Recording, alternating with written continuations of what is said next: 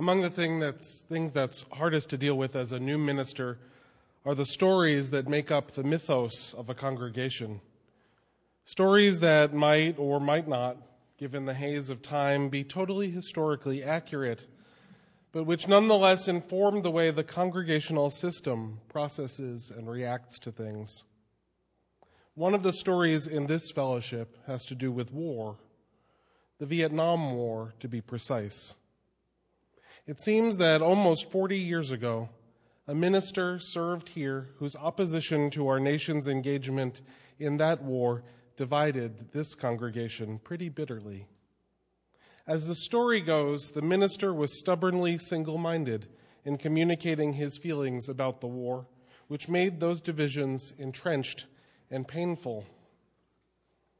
I want to be clear that I understand that story.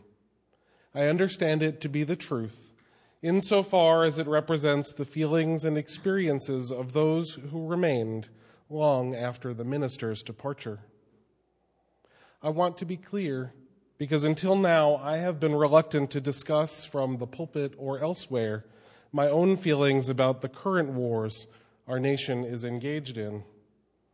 I have been reluctant to engage as a spiritual leader with the realities and the consequences of our country's wars in Iraq and Afghanistan, to tease out the moral differences between those conflicts, to ponder the long-term ramifications of the United States' actions in the region, to declare my support for one course of action or another.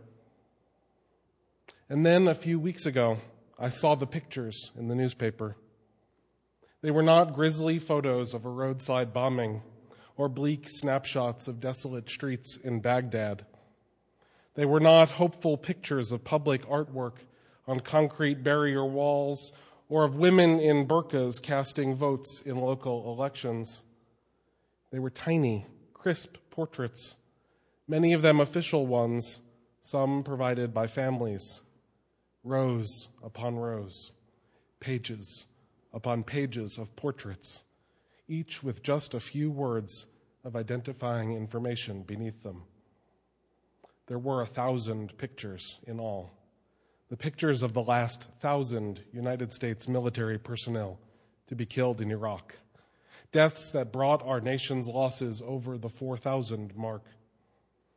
I saw the photos and I cried because I knew I had to say something. To be fair, the reigniting of 40-year-old congregational tensions is not the only thing that has kept me mostly silent on the subject.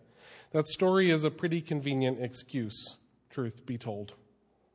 Among the other reasons is my own internal struggle over our war in Iraq. While I marched in the streets in April of 2003 when it became clear that our president had made up his mind to go to war, and while I remain convinced that the decision to engage in this war was a mistake of the highest magnitude, I remain torn about what the right course of action is now that we've been there for 5 years. I hear the stories of good things happening, about political progress and such. I fear that the sudden withdrawal of our troops will do more harm than good. And yet, I also understand that the mere presence of United States troops in Iraq is causing problems. I'm well aware that the group that calls itself Al-Qaeda in Iraq would not exist if we were not fighting this war. And I know that the billions of dollars of debt our nation is incurring to wage war are unconscionable. $720 million a day in debt, according to the American Friends Service Committee, is what it's costing us when the direct and indirect costs are added up. Each week, we spend enough money in Iraq to provide 3 meals a day for a year for 6 million children, roughly the number of children who die each year on our planet from malnutrition. Each week. Each year, we spend enough money fighting this war to provide health insurance to every uninsured child in our nation. To date, our federal government has spent over $400 billion on the direct cost of war, Costs that don't include, for example, the growing costs of health care for the veterans who return every day with physical and mental scars. And then there are the pictures. As of yesterday, 4,080 of them.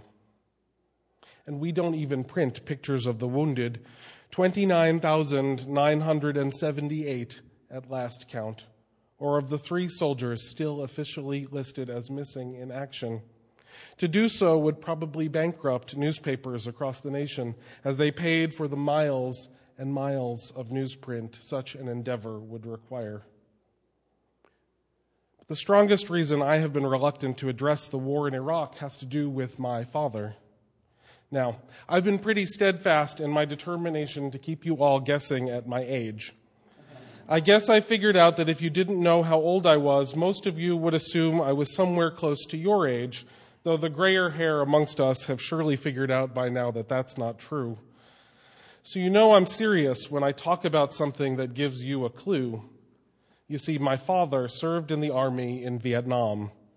He was drafted out of Brooklyn College, ineligible for a student deferment because he went to school at night and worked during the day.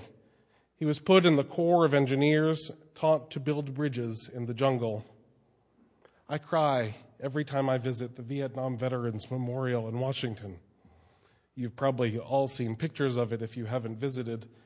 The low, sloping granite wall buried under a hillside, engraved with the names of 58,178 men and women who lost their lives in that war.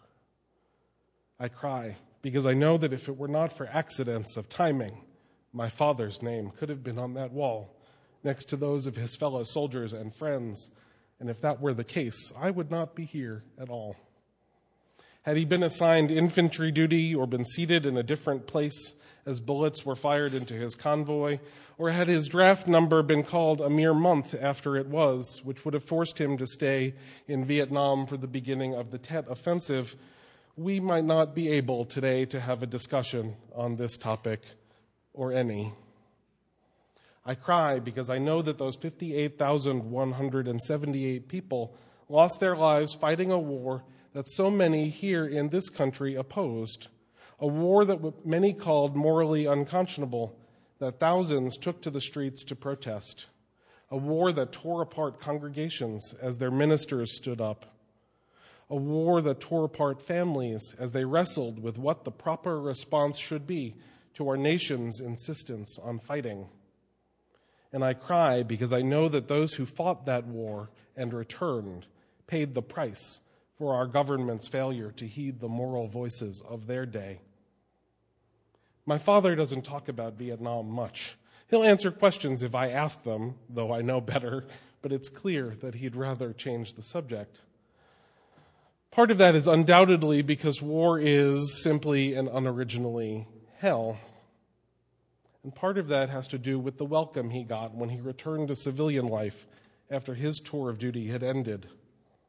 Any of you who served in Vietnam or who know someone who did know that the service members forced to fight that war returned home to a nation deeply hostile to them, unable to look them in the eye or respect their dedication to our nation. Our nation took out our shame over the war in Vietnam on the people who had suffered the most for our government's immoral policies. We cannot let the same thing happen again. So this year, as we mark Memorial Day, I bring up our current war in Iraq with serious trepidation. It's possible you support this war. It's possible you did not support it at the beginning, but think now that we must finish what we started. I respect both of those opinions, even if I find myself disagreeing with them. But more than that, in calling for an end to this war, I want us to honor the brave men and women who have put their lives on the line to fight it. The men and women who answered their country's call to service, who pledged their dedication to the defense of our nation and our liberties. And most of all, this Memorial Day weekend, the men and women who gave their lives on our behalf.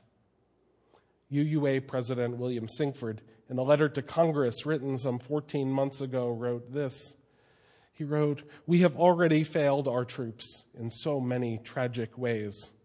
The best way to support them now is to bring them home and to ensure that they and their families are given all of the respect, compensation, and care that they deserve." I agree with President Sinkford. It's time to bring our troops home. But I think we can do more to honor those who are serving our country. I believe we must hear their points of view, to hear the words that they are speaking about what they do. And in order to do that today, I would like to bring you reflections from two of my friends and colleagues in the United States military. One of them is Second Lieutenant David Pyle, chaplain candidate in the United States Army and a student at the Meadville Lombard Theological School. I was honored to be present for David's swearing in as a chaplain candidate in January of 2007, and he recently wrote this about his call to military service. He wrote, "I want to be a pacifist. I pray for the day when we have the practical possibility of ceasing from war. That call within me to pacifism was why I made the faith commitment that I personally would never carry or fire a weapon again. But we are not there, nor will we be for a long time. In essence, by my commitment to serve as a military chaplain, I have dug in for the long campaign, one that in the end I believe will create the conditions for pacifism, for an end to the need for military force. I have accepted that this work will last longer than my personal lifetime," he continued. "I do this work first in my own heart, second by ministering to and with the young men and women who we as a nation send to war, and third, by serving as an ethical voice within the military and asking my non-military fellow Unitarian Universalists to serve as ethical voices from outside of the military." The other voice I'd like to bring you today is from the Reverend Cynthia Cain, lieutenant and chaplain in the United States Navy, and also a friend of mine. In a 2006 article, Cynthia wrote this. She wrote, "My troops like it that I have a God who laughs and loves and listens and journeys with them through the daily grind of life in and out of the trenches. Every day," she wrote, "I find myself counseling a young man or woman to conscientiousness about issues at work, at home, in relationships with the military. My role," she wrote, "as their chaplain is to walk with them through life's dark valleys." She concluded, "On this Memorial Day, I salute them. I salute them because they have made sacrifices to serve and feel it a duty and an honor to wear the uniform. I have ministered to those who have struggled to find a meaning in their duty, for they are the sons and daughters, our sons and daughters, trying to do what their conscience tells them is right. On this Memorial Day," she wrote, "may each of us in our own way honor those who served and have served our nation by protecting and upholding the principles on which it was founded." I have the deepest respect for Cynthia and for David and for all the others who have answered their calls to serve their country. I'm grateful for the women and men who put their lives on the line to defend our nation. I mourn those who have lost their lives in service to my country. And in keeping with Cynthia's request that we honor those who have served our nation by upholding its founding principles, I understand that it is my right as a citizen to oppose the war being fought in my name, to denounce the civilian government of our nation that continues to wage and fund this war. Please note, though, it is not our military I fault for this war. The brave men and women of our armed services are not now and will not be the recipients of my harsh words. They are not now, nor will they be the target of my disapproval or my disrespect. We must remember that this nation's founders, in a wise moment, placed elected civilians in charge of the military. We do not live in a dictatorship run by a junta of soldiers. We do not live in a nation where our president wears a uniform. We live in a nation where we, the people, are responsible for electing the commander-in-chief of our armed forces.